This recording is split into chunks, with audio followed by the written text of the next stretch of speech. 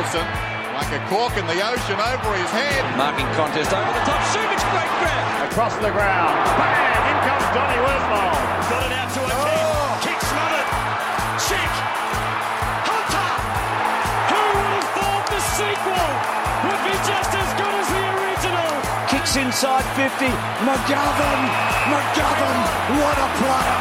Sheik needs to be inch perfect. He is.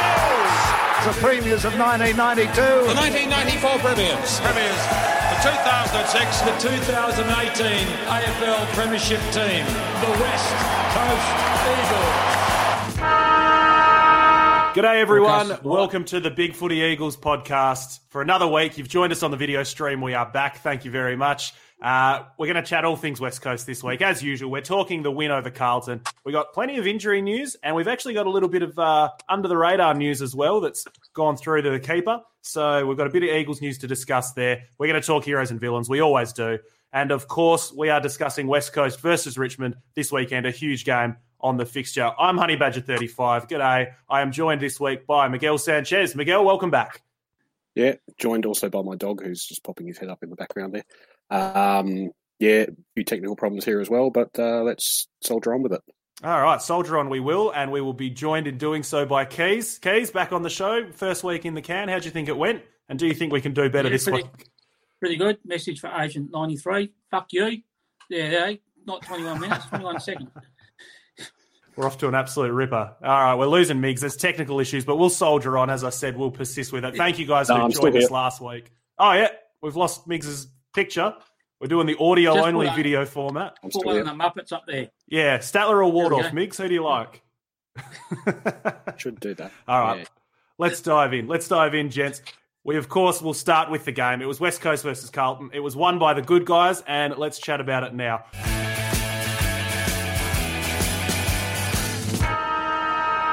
West Coast Eagles versus Carlton, 14-11-95. We defeated Carlton 10-13-73. Migs, it was a bit of a weird one. The expectations coming in were that the Eagles might struggle, particularly once we saw the ins and outs. Everything was a bit flat in Eagles land last week, but they've had a win. Pretty solid win at that. What did you make of it all? Yeah, it was a really pleasing win, I thought, with all the cattle we were missing and at a ground we don't like and hadn't won at for 22 years. And what they say, I think 5 of the guys that played weren't born the last time we won there. But yeah, so really pleasing win. But I think we were lucky that we had a bit of a soft opponent. Really, Carlton in that last quarter reminded me of us a bit in some games this season. That when the whips started cracking, they didn't really show up. That's the negative side of it. The positive is that we're able to get the 4 points, get some games into some of those kids, and saw some positive signs from at least most of them. Got contributions pretty much across the board. Didn't have too many passengers really. Having said that, we did rely pretty heavily on senior players, particularly in the middle. Nat Nui, Sheed and Yo had 25 clearances between them, which was more than Carlton's entire side. And that was with Yo only playing 2/3 of a game. So, pleasing in a way, but makes us a bit predictable, I think. I think we're in the space where I just wanted to get a win. I was not banking on it by any stretch. Keys, I'll get your thoughts in just a minute, but I'll do some 3-word reviews first. Thank you, as always, to everybody who sent them in. Andrew said, guts at last. JS on Twitter says, super stuff, Eagles. Nice one, JS. Chris said, kids are good, and we will definitely circle back to the kids. A few, some nice green shoots coming through for the Eagles there. Kylie in Victoria said that life became bearable for an Eagles fan in Vic, so very happy for you there on that one, Kylie. Paul said Liam Ryan Clinic, and Steve said effort, youth, teamwork. Keys, the Eagles won every quarter, albeit marginally. What did you make of the whole game, and how do you think they went coming out with the win? Yeah, funny sort of game. You look at it in isolation, they probably never really reached any great heights at any stage. Probably Liam Ryan's mark of the round was about the biggest highlight of it. There wasn't much else. We just ground out the win. So, won all 4 quarters. I think a couple of them won by maybe 1 or 2 points. But, it was a sort of an Eagles-like game in a lot of ways. There was no massive runs either against us or, we put on goals quickly. We just managed to got our noses in front early and just managed to sort of hold them at bay for the whole 100 minutes. So, just a good grinding win that we needed. We had to win that game, and I think when you look at the quality of players we had out, it was a really, really good win. And I think for the over East, the impression was that we were going to use. And now Carlton are having a massive review because they lost to a half-strength Eagles side. So, shame on Carlton, losing to us. Imagine that. Yeah, pathetic. Let me see if I can find the tweet. It might take me a sec, but hopefully I've got it here somewhere. Where is it? Here we go. Mark Stevens, Stevo AFL, another great footy writer. No excuses for Carlton this week. Surely a W will never get a better chance. Well, that's a shame. Carlton fans, you can just pack it in right now. That's up there with Tony Jones's we're wasting a spot in the grand final. Oh, that's a good one. Sam McClure, previous week that year as well, went, like this tweet if you think that Melbourne are going to thump the Weagles and get a spot in the grand final. So, g'day to all the fine journos that are no doubt watching us here. Miggs, you mentioned Liam Ryan. You mentioned Nick Natanui. Wowee. A lot of good efforts from the top line guys. Great to see Ryan back after a couple of lean weeks as well. Yeah, had by far his best game, I think, since he's come back from injury. Part of that, I think, was that he was playing a lot closer to goals than he has been, which was due to the short lineup we played. And so I think with Kennedy and Allen coming back in this week, he'll go back to his usual role of creating up the ground. So, yeah, hopefully he's got a bit of form back from that Carlton game, and also hopefully his hamstring's okay. The forward line, I think, functioned pretty well without Kennedy and Allen, and it looks pretty good with the smaller lineup, although the efficiency was down. We got a good spread of goal kickers. We got goals from midfield. Redden, Gaff, Sheed, I think, all bobbed up for goals. Even Foley running down from the back line. Neil got one too. O'Neill, sorry, I knew I was forgetting someone. We nearly got to 100 while we only got one goal from a key forward, which is unlike us because we've been relying on sort of the big three that we've played. But, Waterman and Williams were probably two of the quieter players, and I think they would have been sort of the other two of the big three that we played with Ryan as well, and Darling. Simpson keeps mentioning Darling having a good game. I thought he was pretty quiet apart from that early goal, but gave us a focal target at least. So, the forward line worked pretty well, but now we've got the problem of having to squeeze those big guys back in. It's a good problem to have when you're talking Kennedy and Allen, these sorts of guys. Keys, Miggs just touched on the midfield there. I was very surprised that we didn't hear more about Gaff, and I guess I watched the game wrong, I guess, if that's possible, because I thought he was close to our best on, but he didn't feature in the coaches' votes. Sheed's getting a lot of love. Ryan obviously getting some love as well. Yo had a very Elliot Yo sort of bull in the china shop kind of game, just getting the ball and thumping it forward. But I thought the midfield mix worked quite well, which, wrestling people starting to fight against an entire squad. But all things considered, Keys, pretty thin-looking group coming into the game, but worked pretty well at the end of the day. Yeah, it did. I think Gav actually did. He had a really good game. I thought he a bit more physical at times. He got himself under a couple of high balls coming in, took some good marks. Even out-bloodied Cripps at one stage to take an intercept mark and set up a goal, which was good. So, I thought Gaff played really well, and I think, Luke Edwards played his role pretty well. He sort of looked quite composed. Didn't get a massive amount of the ball, but when he did, sort of didn't look out of place. And O'Neill had a bit of a good run at it. And I think Redden really did do a lot of inside grunt work as well. So that mix worked out all right. And I think Tommy Barrass led the defence really well. And I thought Edwards sort of had a pretty good game as well, albeit that I think Mackay going off sort of about quarter time probably helped him a little bit. But I think even up whilst Mackay was on the ground in the first quarter, he didn't have a particularly big influence in the game. I think he took one mark and sprayed the shot. But I think the defence held up pretty well. They didn't look overawed at all, given that we lost Shepherd to Adam Concrete Head Sard. It was a really pleasing win. Migs, I mean, Tom Barrass played very well down back, which Keys was touching on there. The back line held up quite nicely. But Harry Edwards was a big talking point coming out of this game, along with Foley, along with Luke Edwards as well. What'd you make of Harry Edwards' game and also those other kids? Let's throw Xavier O'Neill in there as well, because I don't think in a year's time we're going to remember the Carlton game, but we might remember, all right, this was the start of the journey for this next sort of generation through. Yeah, I think, and showed, at least glimpses down back. They both looked, I think each of them had maybe one or two shaky moments, but they both looked pretty poised most of the time.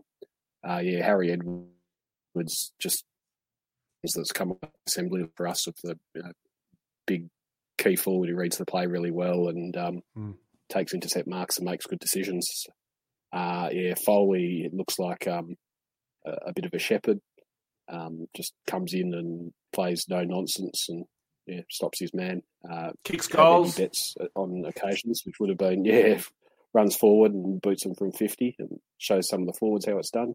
Really pleasing from all of them. And Luke Edwards as well. Didn't know much about him even after we drafted him. Haven't seen a lot of him in the while, but just as Simpson keeps saying, he makes really good decisions. He's got a really good footy brain and probably just needs the body to catch up a bit and needs a couple of pre-seasons. But, certainly didn't look out of place there for a kid taken in the 50s in the draft and playing his first game.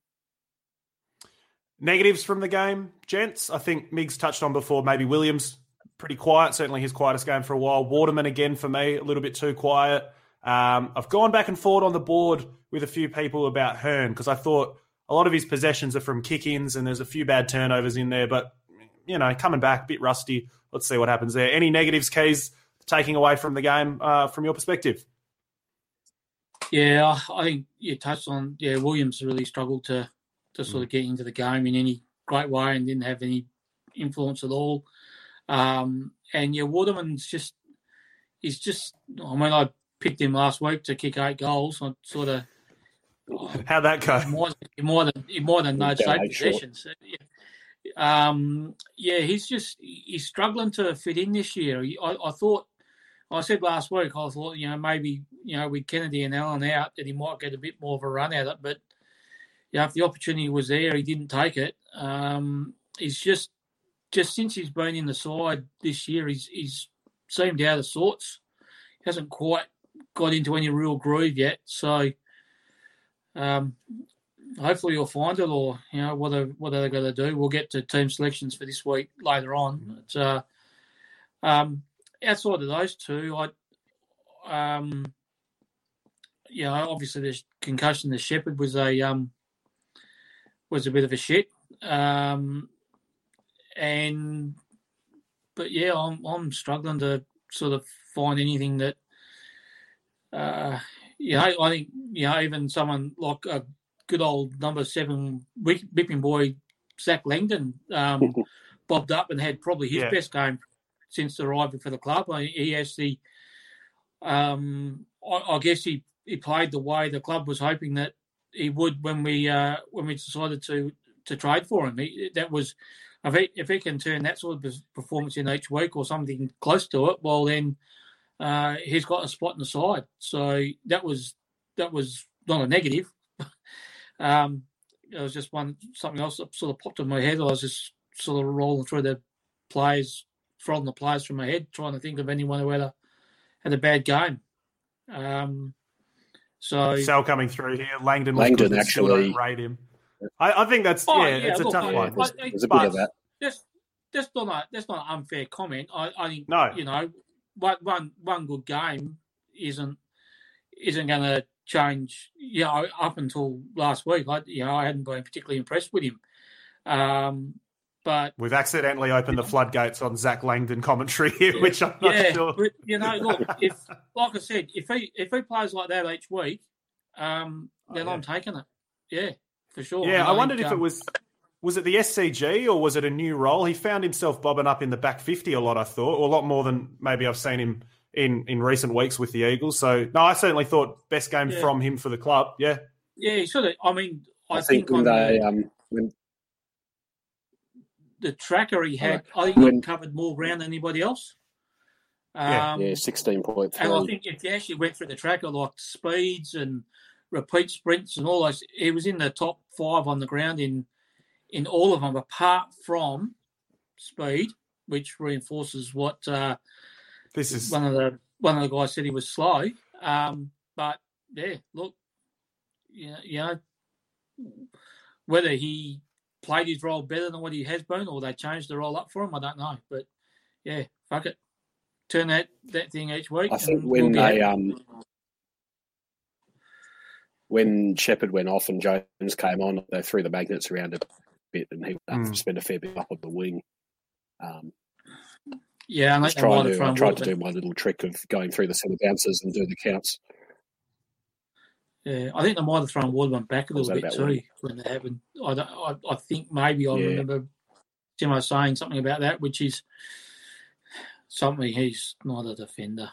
Don't put him down there. He's not that good. Down back, he's a forward. Leave him in the fucking forward line. Jesus. All the Langdon Telstra tracker conversation is just reminding me of every Chris Marston post and comment we've ever had over the years. Sorry, we'll leave it there.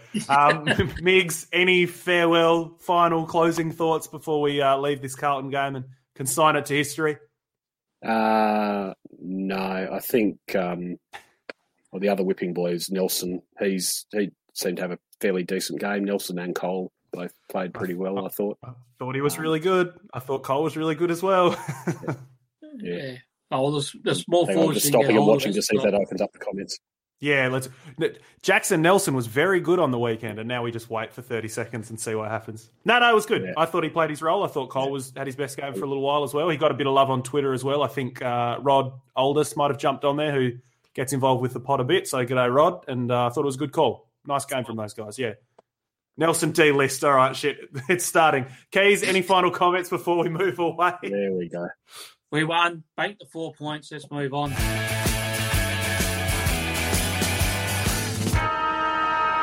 Right, time for the news.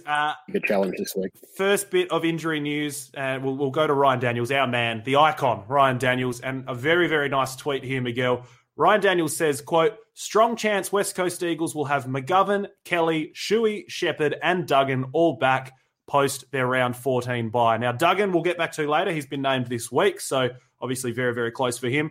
A lot of good names on that list there, Migs. Good news to hear at this time of year. Yeah, Shuey, they're saying, will probably play against Subiaco next week, which is the AFL's team's bye round, which they've now been thrown out because of the rescheduling of this Richmond game coming up. But, yeah, so Shuey coming back, Gov coming back. The struggle is going to be fitting them all in and also trying to stagger them a bit, stop playing 6 or 8 guys who are coming off lengthy layoffs and aren't going to be running out games, because that's what we saw happen a couple of weeks ago against the Giants, where we just had too many guys, Hearn, Ryan, Yo on Nat Nui on limited minutes, just too many of those guys, and so there was too much running left to too few. So that'll be the challenge for the staggering all of their returns so that we're not sort of flooding them all back into the team at the same time. But yeah, certainly good to have them back. We've struggled a bit on the injury front.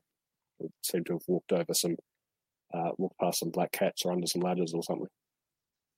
Something like that. Keys, we'll get back to injuries a bit later on in the show when we talk selection and the Richmond game. But a bit of news, and this one's a little bit of low-key news because it certainly passed me by. You guys flagged it in the pre-show, and I'm not sure if everybody else has seen it. Maybe I'm the only one that missed it. But Fox Footy are running with a pretty important bit of content here. They have confirmed, for whatever that means to them, foxfooty.com.au has confirmed West Coast quietly re-signed Adam Simpson in recent times to a new deal, locking him to the club until the end of 2024. So it's a 3-year extension. Mark Duffield flagged it earlier in the year, and now apparently it's all signed, sealed, delivered. He will become the second longest-serving coach in West Coast Eagles history if this is true. Your read on this one, Kees? Yeah, it was sort of something that was flagged earlier on this season, and then this sort of just popped up sort of out of the blue in a discussion about, who's going to replace Buckley at Collingwood and which coaches are out of contract at the end of next year. And it said Simpson's sort of quietly signed a 3-year deal, or an extension till the end of 2024. So usually something like that the club would announce once they've done it. So I'm a touch sceptical because it was Tom Morris after all, but they were pretty bullish on it. They weren't sort of fucking about with little like rumoured to be or things like that. It was sort of pretty definitive that he had. So who knows?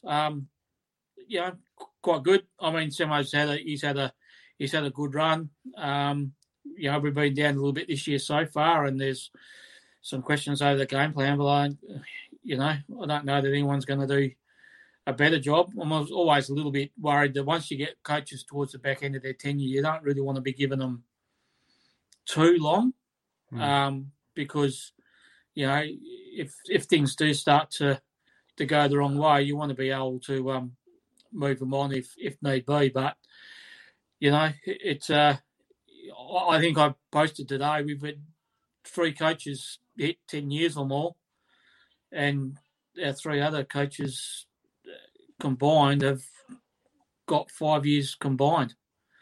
So we're all in or all out. If you don't get past a year or two, if you get past that first year or two, you're in there for the long term. But they don't give you much chance to prove yourself. If you don't do it after a year or two, you're out the door and someone new comes in. So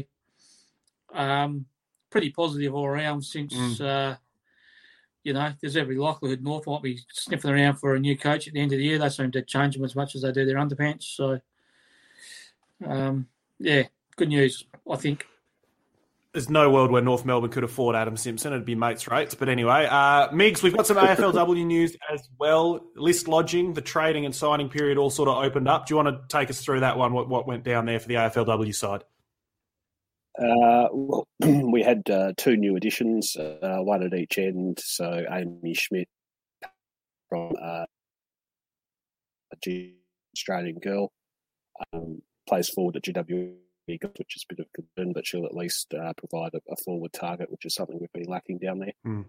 And Evie Gooch, who's crossing from the wrong side of the tracks in WA from Freo, but she's a veteran defender who the knock on her is she's a bit slow, but reads the play really well. Can fight above her weight. Can play on bigger defenders. Good intercept mark and a really good kick. So just from that description, you think that sounds exactly like Shannon Hearn. So who doesn't want a Shannon Hearn in their side? There you go. So no pressure at all, Evie. The other side was 8 players getting delisted. Couple of sort of really tough decisions, I think. Brianna Green and Alicia Jan's gone. Also, Kate Orme, who would have had to have tweeted the news of her own delisting, unfortunately. Yeah, that's a real slap, that is. Yeah, that hurts. Demi Little, Caitlin Pope, who played some games. B. Devlin, who played some games last year, but none this year. And I probably should have listed these players down.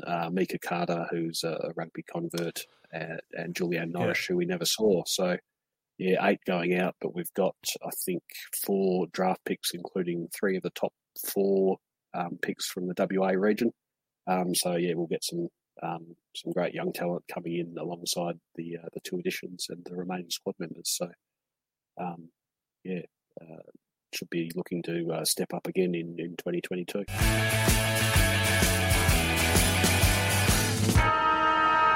Heroes and villains time now. It's the I think the favourite part of the show. Certainly is the one that seems to get people typing up in the comments. So please do so. Heroes and villains, send them in right now. In the comments, we'll read yours out on the air if they pop up here. A couple of nominations from the fans already. Fox Footy commentary, as always. Let's just put this one in pen. It's coming in, permanent marker every week. Yeah. Fox Footy commentary sucks. The SCG got a few nominations for the quality of the ground, for the camera angle. DK on Twitter made specific mention of the camera angle. So, not ideal start to the week from a villainy sense. That's one off my list. All right, well, there you go. You tell you what, Keys, fire away. You can lead us off. Give us your villains. What's the list? So here we go. You ready? I've got a bunch. Let's do it. I actually wrote them down this week so I didn't forget them. So let's start off with holding the ball. Can I get this fucking right? I mean, they just completely. I'm not picking on sides or anything like that, but it's just an absolute joke. You're getting Dusty Martin spun around in a 720, no holding the ball. Guys are not handballing it. It's just an absolute shit show. I mean, you don't know when it's going to be paid, when it isn't going to be paid. Fucking sort it out. We got a, on the face of it, like a bit of a pat on the back from Robbo in the Herald Sun on Monday, and when he shows his tackle and said about what a gutsy win at the SCG it was, but couldn't stop having a bit of a dig saying, we're scared of jumping on planes. Get fucked, Robbo. Yep. Whilst I'm on Robbo, anyone see the Buckley press conference? Oh, this is... Robbo's had a shocking week. This is the second worst thing he's done this week, but you go on. He has tried to get on the press conference. It's not an important press conference. They're just announcing they're sacking the coach after 10 years or whatever he's been there. And Robbo's on Zoom. Yeah, can you hear me? Can you hear me? I mean, that's the sort of shit that I pull. He's the lead bloody writer for Herald Sun, and he's the lead co-presenter on AFL 360, which is probably the lead football program in the country. You're a fucking buffhead, mate. Jesus. Can I just quickly, while we're doing Robbo, before I'm going to have to try and pull up this quote, so give me a minute. But the Robbo situation this week was devastating. That jumping in the press conference was one thing. Sorry, it is going to take me a second. I'm sure this isn't riveting viewing, but here we go. I promise you it'll be worth it. Robbo, where are you, mate? Not sure that I can find it. That's an anticlimax if I ever saw one. But he did the interview with Neil Danaher on 360 you can edit this this out. No, I'm not editing anything out. We're going live. We'll do it live. Here we go. Neil Danaher. Did anybody see this? The Neil Danaher interview with Robbo? I did see it, yeah. Here we go. Let's have a look. Right. Direct quote. I found it. This is the patience worth sticking with. Here we go.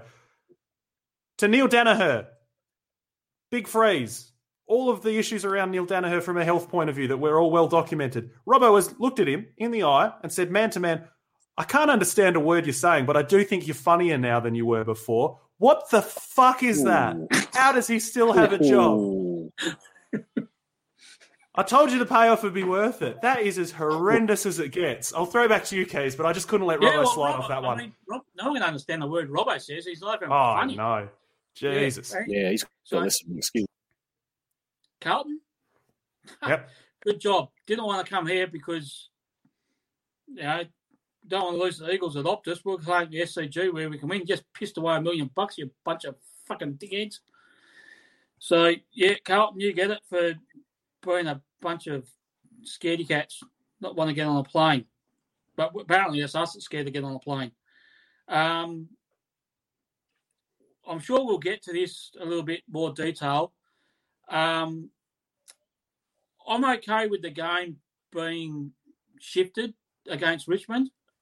There's good reasons for it. I don't want Richmond having to stay in Sydney for any longer than necessary because who knows? I might go to a strip club and get in a fight outside the kebab shop. Jeez, settle down. So fair enough. But part of the reason is some of the government restrictions, South Australia government and in WA, because part of the problem was Richmond, if they were here, weren't going to be allowed to leave their hotel. They were going to be in lockdown. So that's why they've gone back to Sydney. Part of the reason why they've got the game being moved. So, and the other thing is, we've accepted it. We've moved on. I'll give you the guarantee that if we said that we wanted the game moved over east for 4 days, imagine the media over there whinging Eagles. Not a fucking skerrick of a thing about whinging Richmond, but no doubt they're the ones that push for it. But anyway, we'll move on. Our team song, it sucks. I went to the Dreamtime game. And when Richmond won and you have the Richmond song comes on at the end, and it's up and the crowd are up and things like that, our song's just like a damp squib. We've got to fix it, really. Good on the SCG for dusting off the copy they had from 30 years ago, because they haven't really had to update it any time recently. But yeah, fix the song. Hopefully I'm not boring anyone. Nick Riewoldt, you're a fucking dickhead. This is breathtaking. You've just got a full list. I love this. Keep going. What's Nick Riewoldt done? Fire away. Nick Riewoldt. What's the one thing that comes up every year about finals? Let's have a wildcard round before the week of finals. Nick Riewoldt apparently came up and thinks it's a new idea and said, you know what we should do? The 8th set, let's have a wildcard round of finals. For a start, it's not having 7th play 10th and 8th play 9th. That's not wildcard. That's not what wildcard means. That's just another elimination final. We've got 18 teams. We don't need 10 teams in the finals. It comes up every fucking year. It's a stupid idea. This is born from the NBA having a play-in round this year, and it works quite well. It was quite enthralling and all of this. So now everybody's gone, hey, let's do more. Why don't we just let them all in? What they forget is how many teams are in the NBA now, Badge? 36? 30. 30? And 16 play. Well, now 20 play some sort of playoff. Oh, okay, so that fucks my argument. Well, two-thirds of the comp's playing finals. That's pretty suspect. NFL, because I know in NFL they have, well, it was 12, it's now 14 out of 32 teams make their finals, and they actually have a wild card series that makes sense because they've got divisions and conferences, and there's uneven schedules where not everyone plays each other even once, let alone twice. So there's a reason for it in the NFL, and that's why it's called a wild card. We don't have a wild card system. It's another elimination final. It doesn't matter. If you reckon there's too many teams, keep it exciting. Just, piss off. So, Nick Riewoldt, you can get off. Commentary, BT. He's got so many. God, leave some for the rest of us. The amount of time learning the players' names, what the actual names are and who's who, instead of coming up with dick-faced, bloody catchy names, you'd actually get them right. But no, he's too busy working out bloody stupid pronunciations of guys' names. Just try getting them right, mate. Hey, Miggs, can you tell me where any of our footballers went to, what their private school upbringing was? Because that's what I want to hear when we're watching the bloody football. Jesus. Yeah. Who cares where they went to school? Yeah, that came up, didn't Yeah. it? Yeah, I mean, during play. It's like, there's a game going, you want to maybe commentate on what's going on there. Yeah. All right, last one, I promise. Not that I can really tell just after I just abused everybody on social media, but social media abuse. Oscar Allen getting told, you dickhead, you fuck my multi, break your neck. Oh, yeah. Because he had the temerity to go for a mark and land on his head and get concussed. I mean, look, comment on players, and there's a lot of stuff that gets said on social media, and, some of it's not that great. A lot of it's just, on things like Big Footy and that, where people aren't really going to see it. Messaging a player directly to break his neck, these guys, mate, just so you lost some money, sucked in. Don't bet, fuckhead. and cut the abuse out. Anyway, I'm done. Nicely done, Keys. Very nice. We've had a few people jump on while this has been going. So if you're trying to figure out what's what, we're doing heroes and villains. We're clearing the air. Heroes and villains for the week, and Keys just given us about 50, and they're all great. Just quickly, Migs, I'll throw to you in a minute, but before we get to the betting side of things, don't be a fuckwit, obviously. You're responsible for your own actions. Don't message a player, But far out, I find it disingenuous when you've got Fox Footy saying, oh, isn't this sick that somebody would message a player over something like a multi? And then in watching the video to try and get that bit of news, I've got a preview from Sportsbet and then throwing a Campbell Brown to tell me the odds and all that. Like, they've built the beast themselves a little bit. It doesn't excuse this guy being an absolute prick, but the odds for the next player to get abused on social media are exactly right. Useless. All right, we've had a few people send through heroes, which we will get to in a moment. So thank you for those guys staying up in the chat there. Migs, any villains? Are there any left? Any villains for you this week?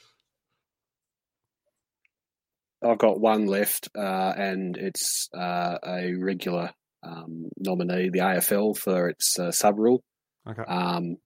Dion Prestia shouldn't be playing this week. If you sub a player out, it should be because they've suffered an actual injury.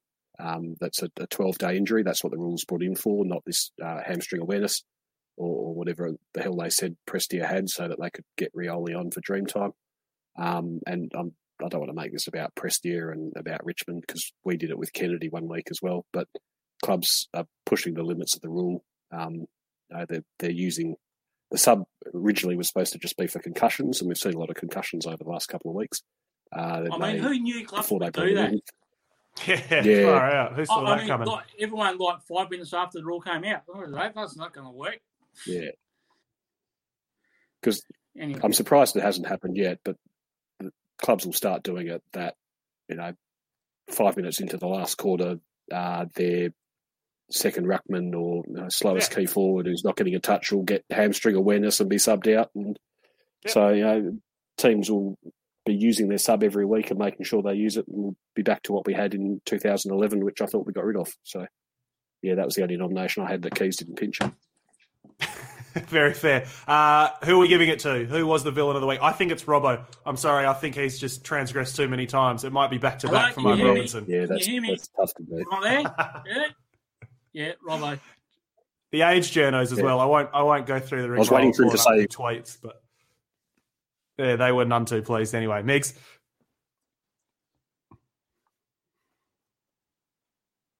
Sorry? No, we're good. No, we're good. We're good. In honour of Robbo, I think we're going to pretend technical difficulties just happened. All right, let's keep firing away. We've had some heroes come through. First one, we got it here. Hero is Trev for signing up Simo again. Best CEO in the comp. You love to see that. We've got a hero nomination here from Cameron for Elliot Yeo, bringing back some passion and some energy to the team. You love to see that. A couple more through the week. Rod had a hero, and his hero was the Eagles recruiting staff. Says that they don't normally get enough love, but Harry Edwards looks like an absolute gem. I think he threw around 100 gamer in there as well, so fantastic. My hero of the week, guys, was Dan Venables, because he did a fantastic interview on the club website, social media, whatever it was. Big ups to Thumper as well for running that one and asking a couple of very poignant questions, pretty significant questions. So, if you haven't seen that, definitely check it out. Dan Venables talking all things concussion and his life since that big clash against Melbourne and his playing career, his future. So definitely worth checking that one out. Dan Venables is my hero of the week. Migs, who did you like this week? Venables was my first one. That's going to be tough to beat. Neil Danaher as well, similar reason. Just he's bloody funny as well. I'll tell you what, he's a funny guy. He's a bit of an inspiration. And the Beagles, who I'm really only just nominating them, so they get a mention because they're not in the run sheet. But put up a really good fight against Claremont in a game that I thought they'd lose by 20 goals. Only had, I think, about 6 AFL players, and 2 of them joined the club on the Thursday and then played on the Saturday. Lost a rotation early. One of the top-up players did his ankle, but managed to keep in touch with Claremont for most of the game. Connor West, obviously a standout, and I thought we'd be talking about him when we got to changes, but then he's not in the side, so he'll on it for another week, I suppose. But just a good performance by them all round. Yep, good first impression. And Sal, hero of the week, Connor West as well. So nice to see that one there. Keys, a lot of people drew the eye. Did anybody do you well? Yeah, well, yeah. I mean, it's fair enough. I sort of gave everyone as villains, so fair enough. You guys pinched Venables and Danaher off me, but Dan Venables, yeah, absolutely. Dan Venables, absolutely. That was a really, really good interview. Really raw. Yeah, I'm a bit torn after watching that. You know, the guy obviously wants to come back and play footy again. That's his passion. I'd love to see it, but when you hear about his symptoms and what he's still going through to this day, you really worry about whether or not setting footy on the footy field's the best thing for him. So I hope just whatever he does, things work out for him, because he seems like an absolutely ripping bloke that's had a really unfortunate accident that's pretty much screwed his life for a couple of years now. So all the best to him. And Thumper was a really good interview. That was good. Circling back a little bit to our mate Robbo, Bucks, can we put him on mute? You get a hero nomination from me, but telling you someone to mute Robbo, that's worthy of a nomination. Good stuff, and, Bucks. Optus Stadium. I went to the Dreamtime game Saturday night. Optus, the WA public, I thought Essendon dealt with it really well. It was a really, really good night, and I think it's shown the rest of the country just how good Optus Stadium actually is. We put our best foot forward. The stadium looked fantastic. The whole night was a massive, massive success, to the point where you've got, you know, a lot of comments coming through on Twitter, and so, you know, if you're trying, if the grand final's not at the MCG, well, then it has to be at Optus. Oh, really? Bloody hell! So yeah, who knew that? I've seen a lot of sort of really positive stuff coming through. And props to Essendon today. They took out a full-page ad in the West Australian, I believe, thanking their supporters over here, the football public, Optus, everyone, for turning out a really good night and getting involved in the long walk as well. So that's that one. And the other one, Matthew Gale sort of responded to a tweet, and I was fucking about on Twitter because we were worrying about what happened with Callum Jamieson. And I made the comment that, you know, worst of all, man, you got Parkinson's disease. And Matthew Gale's managed to, some blame management, some blame employees. Everybody knows it's Optus Stadium disease. So that was really funny. Probably no one else thinks that, but I did. Enough for Matty Gale, if you're listening. Come on down. You get it. I don't know if Badge has got the knowledge of the Dire Straits back catalogue there to get that reference. Probably not. We're not. Sorry, we're not doing old school hits again this week. We did. What do we do? We did Genesis last week. We're not doing Dire Straits this week. I'm sorry, we're not. Moving along. But moving along. Hero of the week, Dan Venables. Absolutely. Yeah. Absolutely. Dan Venables, hero of the week. Karaoke time, says Sal. I don't think we'll be having that anytime soon, mate. We're done. That was one and done. We're not doing that again. That was one and done. Guys, I think it's time to move on to the match preview, so let's do it. We will dive in West Coast versus Richmond.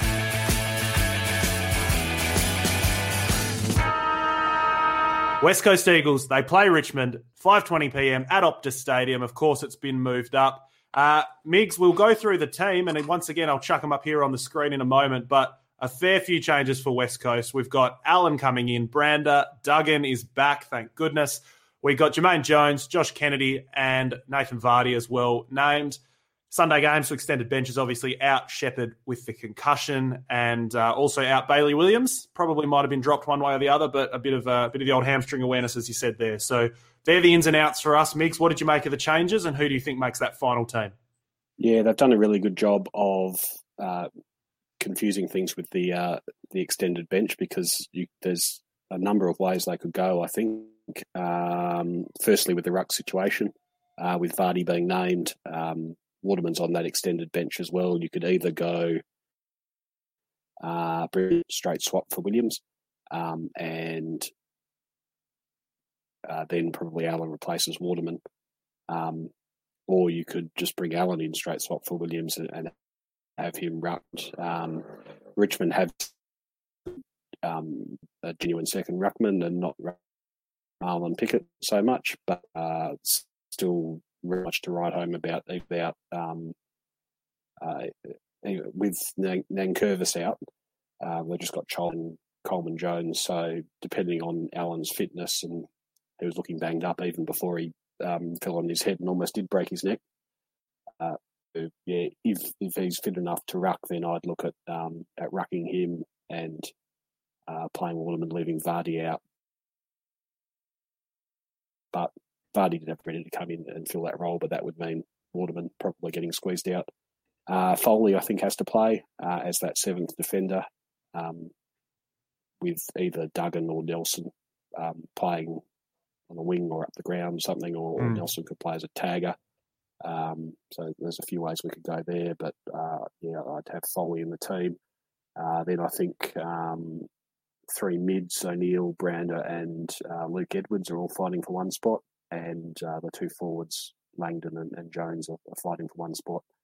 But part of me thinks Petruccelli might be laid out tomorrow, just with the ice he had on his hamstring at the end of the game last week.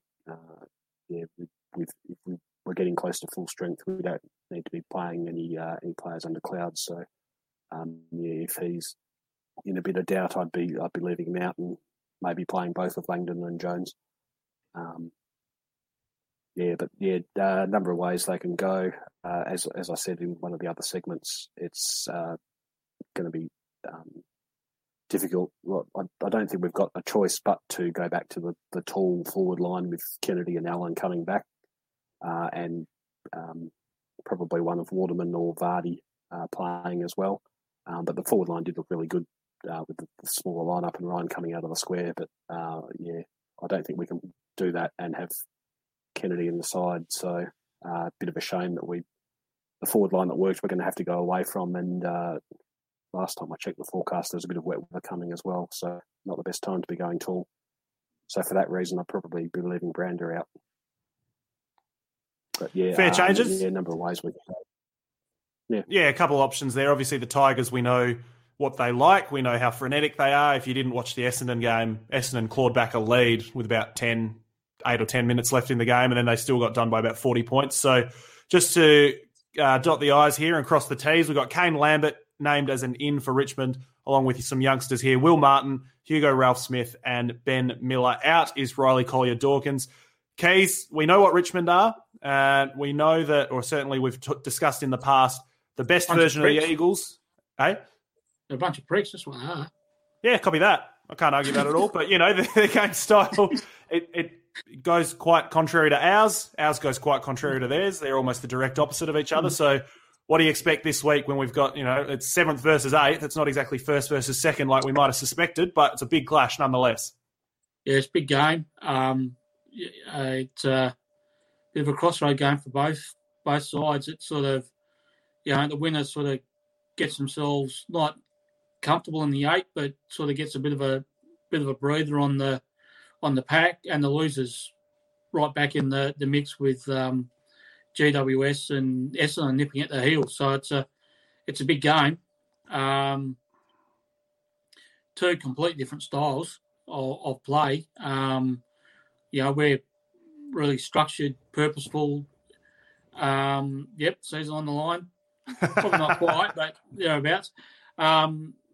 Richmond. It's about the 10th in a row season on the line game. Season's been on the line for a while, I feel.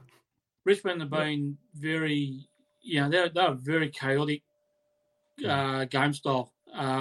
There's a structure to it, there's a purpose to it. I mean, I hadn't seen Richmond live, like as in the flesh, in this sort of like 4-year run that they've had. I mean, partly because they've only been over here once before last Saturday, but it was kind of interesting watching how how they play and how they structure up. They really just move the ball forward at all costs. But what they don't do is they don't kick the ball high. It's always low, flat kicks, and just they're happy to, risk turning the ball over on the basis that they like a chaotic sort of game. And I think they sort of trick the other team into like losing their structure and thinking they've got to play the same way. And, when once Essendon got control of the ball early in that last quarter, they sort of chipped it around and moved the ball and were able to cut through Richmond. But once the pressure came back on and Essendon started kicking the ball in hope and losing their structure, then Richmond were just all over them. They've also got this really annoying habit, partly because it looks ugly, but also because it's super effective. They just get the ball to a spot about 20 metres out from goal and just put it there into a hole, and then they just have guys running onto it. So the goals look kind of arsey out of nothing, but it's because they know that's where they're going, and then guys like Bolton and Arts and Castagna and all that, they leave the space open, but once it's going, they're hitting that area at pace. Really hard to defend. But yeah, super effective. I just hope the other thing I noticed is just how good Richmond are at pushing guys underneath the ball. Riewoldt and Grimes especially. And they get away with it all the time, but they've got this thing where they kind of push with their elbow and just sort of run guys underneath the ball all the fucking time. It's annoying, and they hardly ever get picked up for it.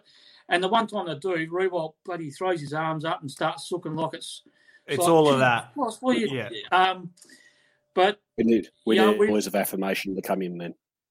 Yeah, absolutely. It's almost, sorry to cut you off there, Keys, it's almost going back to the NBA. The Detroit Pistons back in the day, back in the Jordan days, had this theory that basically, we'll foul you, we'll foul the shit out of you, but they're actually not going to call all of them. Eventually the umpires or the refs will start to skew what is and is not legal based on what they've been calling. So, we'll foul you, but we'll play some good defense in there that also isn't called. So, they're basically betting on the fact that the umpire's not going to call a push every time, so we might as well push them every time.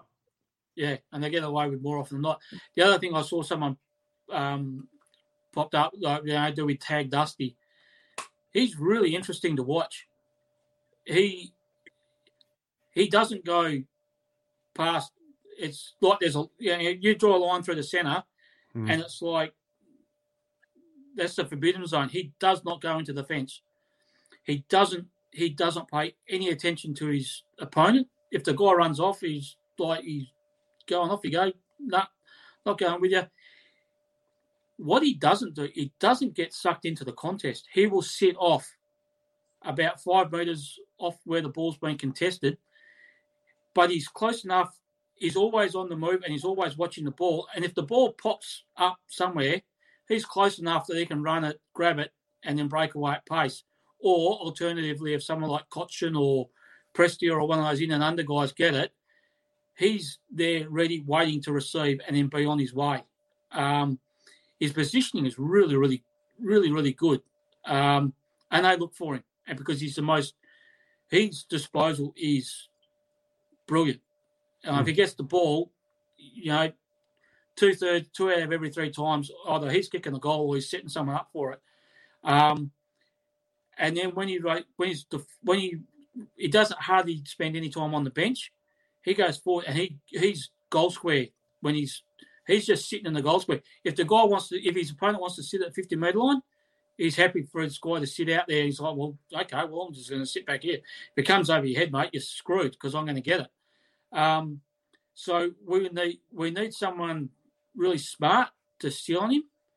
I've theorised I wouldn't mind us running Duggan with him, simply because Duggan's not going to be fully fit coming back from an injury, but Martin doesn't cover that much ground.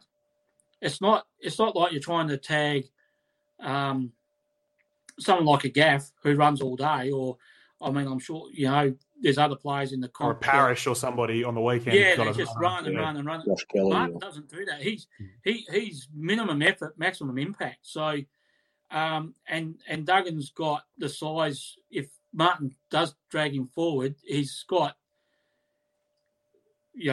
as much as anyone, and I list the size to sort of go with him. And I reckon if we use Yeo, I reckon we're wasting Yeo because we need Yeo at the coal. The one thing with Richmond, if you've got to win contested possessions at the coalface, and that's what we need. Yeo going in there and getting it, because the best way to stop Martin is to stop guys like Cotchin and Prestia winning the ball in the first place and getting it out to him. So that's where I think we've got to go. And if we can win the ball contested, that's how we'll win the game. So, Miggs, thank you very much to Kim as well, who brought up whether or not we tag Dusty, and let's keep exploring that. Let's talk about the midfield mix as well. Richmond, interestingly enough, for a team that have been so dominant for so long, and you think about all the talent on the list, dead last in the league in clearances. Once they go forward, they lock you in, and they lock you in until they kick a goal. Because once it's in their forward line, it's only one team's going to score. You don't slingshot against Richmond, but last in the league in clearances. Their ruck division, Nankervis not playing, but hit-outs, he's got 262. Their next closest, I believe, is Chol with 28. It's a pretty significant drop-off there. So do you go this classic Yeo-Dusty matchup that we sort of romanticize, or do you waste Yeo away from the coalface? Do you try and hand it over when he goes forward? How do you navigate that, and how do you make sure that the midfield is getting maximum impact? Because if the Richmond midfield starts winning it, once they go forward, it's not coming back out. Yeah, well, I sort of had thought we'd go with the Yeo tag on him, but Keys has pretty much talked me out of it. So yeah, maybe Redden sort of he's got the size and strength to go with Martin, or either a Duggan or a Nelson if we are going to play one of those up the ground. One of them. But I think we just really need to rely on Naitanui dominance. He'll dominate Chol and Coleman Jones and absolutely dominate Marlon Pickett if he rucks. And just Pickett make just sure stands that there. He doesn't ruck. Well, we saw that against Essendon. They weren't jumping against Nick Nat against Essendon, unless very rarely were they, let's say. He was just jumping over and they were playing 4 on the floor against Nick Nat, trying to put it wherever he wanted it. The other thing we need to do is try and get the game on our terms and play that chip around game and just play kick mark and make them sort of run to man up on us and try and wear them out, because that's one thing that knock on Richmond this season, I think, is that they've faded out of games, and the style that they play is a really intense game style. And if we can make them work really hard to match us up on defence, then we can hopefully wear them out. But they as Keith said, they rely on the forward pressure and they rely on scoring off turnovers. They don't score much from clearances, so we just need to make them move around a bit and make sure we don't give them the easy. I think I saw a stat out of last week's game. I think Richmond scored 100 points off turnovers from Essendon. I think which was sounds right, like a season high or something like that. And that's the thing. We've just got to, what Meg said, we've got to keep control of the footy, which is why the rain kind of sucks, because that makes it that little bit harder to do. But if we can do that, it's get the ball against Richmond and then keep it off them. That's the key to winning. I mean, it sounds it's easy to say. It's very difficult to do because they're a very good pressure team. 50% chance of rain on Sunday currently. So, let's fingers crossed for that one. But, I mean, we've discussed it. We've discussed it every time we play Richmond for 4 years now, really. The styles clash, but they clash in a way that Richmond want to speed you up. And if the Eagles can avoid that, again, easier said than done, but if the Eagles can avoid being sped up, the game is there to be had. Richmond aren't this, all-conquering monster that we've seen in the past. They're starting to round into a bit of form. Pretty healthy, 2 or 3 guys out, but relatively healthy side. If the Eagles can get it from Naitanui and go forward with a little bit of poise, all right, we might be onto something here. The issue is, and we've all discussed it now however many times, you get sped up, you decide, oh, shit, we're under pressure here, let's just bang it long. They're going to have 2 or 3 guys set up behind the structure. They're going to mark it, they'll bring it back in, repeat entries, and suddenly they're wearing down Barras, they're wearing out Edwards or Hearn or whoever's down there trying to do work. They're starting to get worn down with repeat entries. Keys, let's talk about our forward structure. We saw Ryan have a great deal of success from the goal square, up the ground, pretty much everywhere. Darling has had great success against Richmond in the past. He genuinely has really enjoyed playing the Tigers, probably the only consistent bloke against them. Kennedy back, Allen back in, hopefully for his 50th game. There's talent. It's just a matter of supply. It's a matter of good supply as well. Yeah, good supply. I think I'd like us to make sure, keep Kennedy really deep. The other thing Richmond do with their setup that's really good is usually it's Grimes.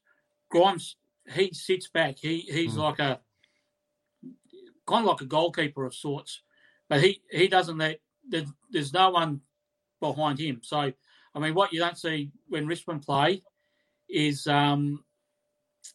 you don't see Richmond get goals over the back very often because Grimes in particular is always sitting there back as the deepest defender. So what we need Kennedy to do is make sure that Grimes is engaged, so that if Kenny can stay deep, and he's good at doing that, so that when we are coming out of the fence, Grimes just can't go and just cut it off. He's got to be mindful of where Kennedy is. I'd like to see us run Ryan out of the goal square a little bit as well. He did it at waffle level. I mean, that's how he got drafted. He kicked 80, 90 goals a year for Subi, playing out of a goal square. He kicked 4 goals against Carlton, playing out of a goal square. Get him down there. He'll make guys shit themselves if he's down there because they can't. There's no one in Richmond's backline that's got the pace to go with Ryan on the lead. So, and that's why I think it'd be I don't want to see Waterman in the side because I don't think we need him, and I don't want to see Vardy in the side. We need to keep it. Allen and Kennedy coming back. We've got Darling there. That's enough tools. We don't need Waterman and Vardy in the side. I think he just clutters things up. We need, Ryan, and we need the likes of Langdon and Jones and Petrocelli if he does play to run around and keep the pressure on the guys like Hawley and Vlosten that they use to come out of the black line. So small forwards, Kennedy deep, and then swing Ryan down there when Kennedy's having the rest. I love that call about Kennedy deep. It's something that bothers me sometimes in that a team will drop a spare back and Simo's seemingly happy to give it to him. You can't give it to him against Richmond because there's so much pressure on the ball. That long hat kick down the line, if it's not a 50-50 and let's take it out of bounds, let's reset, bring Nat Nui into the game. If it's not that, it's a chess mark and it's coming straight back in. So love that call. Hope we see Kennedy stay deep. Migs, any closing thoughts on Richmond, how we match up, any matchups that you're looking forward to? And then let's get stuck into some tipping here as well. Matchups with Martin and Yo, if we do see that. Yeah, definitely a matchup I'm looking forward to. You want me to do my tip? Yeah, let's do it. I'll pick us by 12, and I didn't do this in advance because I hadn't seen the teams. I'll pick Dom Sheed's having a good run of form. He's enjoying having Yo back, I think, and I'll pick him to have another big game and another 30-2. We won't expect 3 goals from him, but 30-2. Very nice. Keys, who's winning and who's impressing us? Well, you know what the margin's going to be. It's 24. Look, jokes aside, I'm actually really worried about this. I still think with Shuey and Kelly out of the side, our midfield sort of lacks the sort of depth that we need to properly test Richmond. So that concerns me. The wet weather concerns me. I mean, we played Richmond 4 times in the last 4 years. Anytime there's been rain or sun, when it's been dry, we've got them. When it's been, and I think we've had 2 games off the top of my head where we've been in front of them at half time, then rain's come in and we've lost the game. So the fact there's a bit of moisture around worries me. I think Richmond will probably get us. I just don't quite think we're in Richmond aren't in great form, but I think in better form than us. And I think their game style under the conditions is better suited than what ours is. Hope I'm wrong. Best on ground, I think, Nick, this will be a game. If we're going to win, we need Nick to have a big game because it's really important for us for our clearances, not just his centre taps, but just that bullocking work in close in the centre. We need to get the ball going our end because, as you say, Badge, once it goes down to Richmond's end, it doesn't often come out. And if it does come out, it's usually rushed, which means it goes straight back in there. So we need to win the territory battle, and for that to happen, we need Nick to have a blinder. I'm going Nick best on ground. He's going to really step up for us on Sunday. Nicely done, gents. I had the Eagles by 12, so thanks for that, Miggs. I'll change that to Eagles by 11. Go 18. Split it. Go on. 18. Eagles by 18. Let's do that. Who cares? Keys, I had Nick Nat for best on, so thanks for that. I'll pivot that one to Jack Darling. Potentially more hope than logic to that one, but we beat them comfortably at Optus last time, and this was a game, it was level at halftime, and then the Eagles went on, beat them by 47. Now, yes, that was 2018. We were a better team. We were potentially a more balanced team as well. But I don't know. There's something here. If we can get them, they've been on a plane a couple of times. They're not used to that. If we can get them and head into a bye, come out of it with all the healthy bodies, and everybody will be happy. I'm talking myself into it. They're pulling me back in. So I hope I'm right. And if I end up with egg on my face, it'll be a very devastating bye week. But anyway, hope I'm right on that one. I must admit, when I looked at our side on paper, it's sort of like, there actually doesn't look all that bad. There's, with Kenny Allen and even Duggan coming back in, there's just looks that little bit better. So maybe. Let's hope so. We're due for a beat against these guys.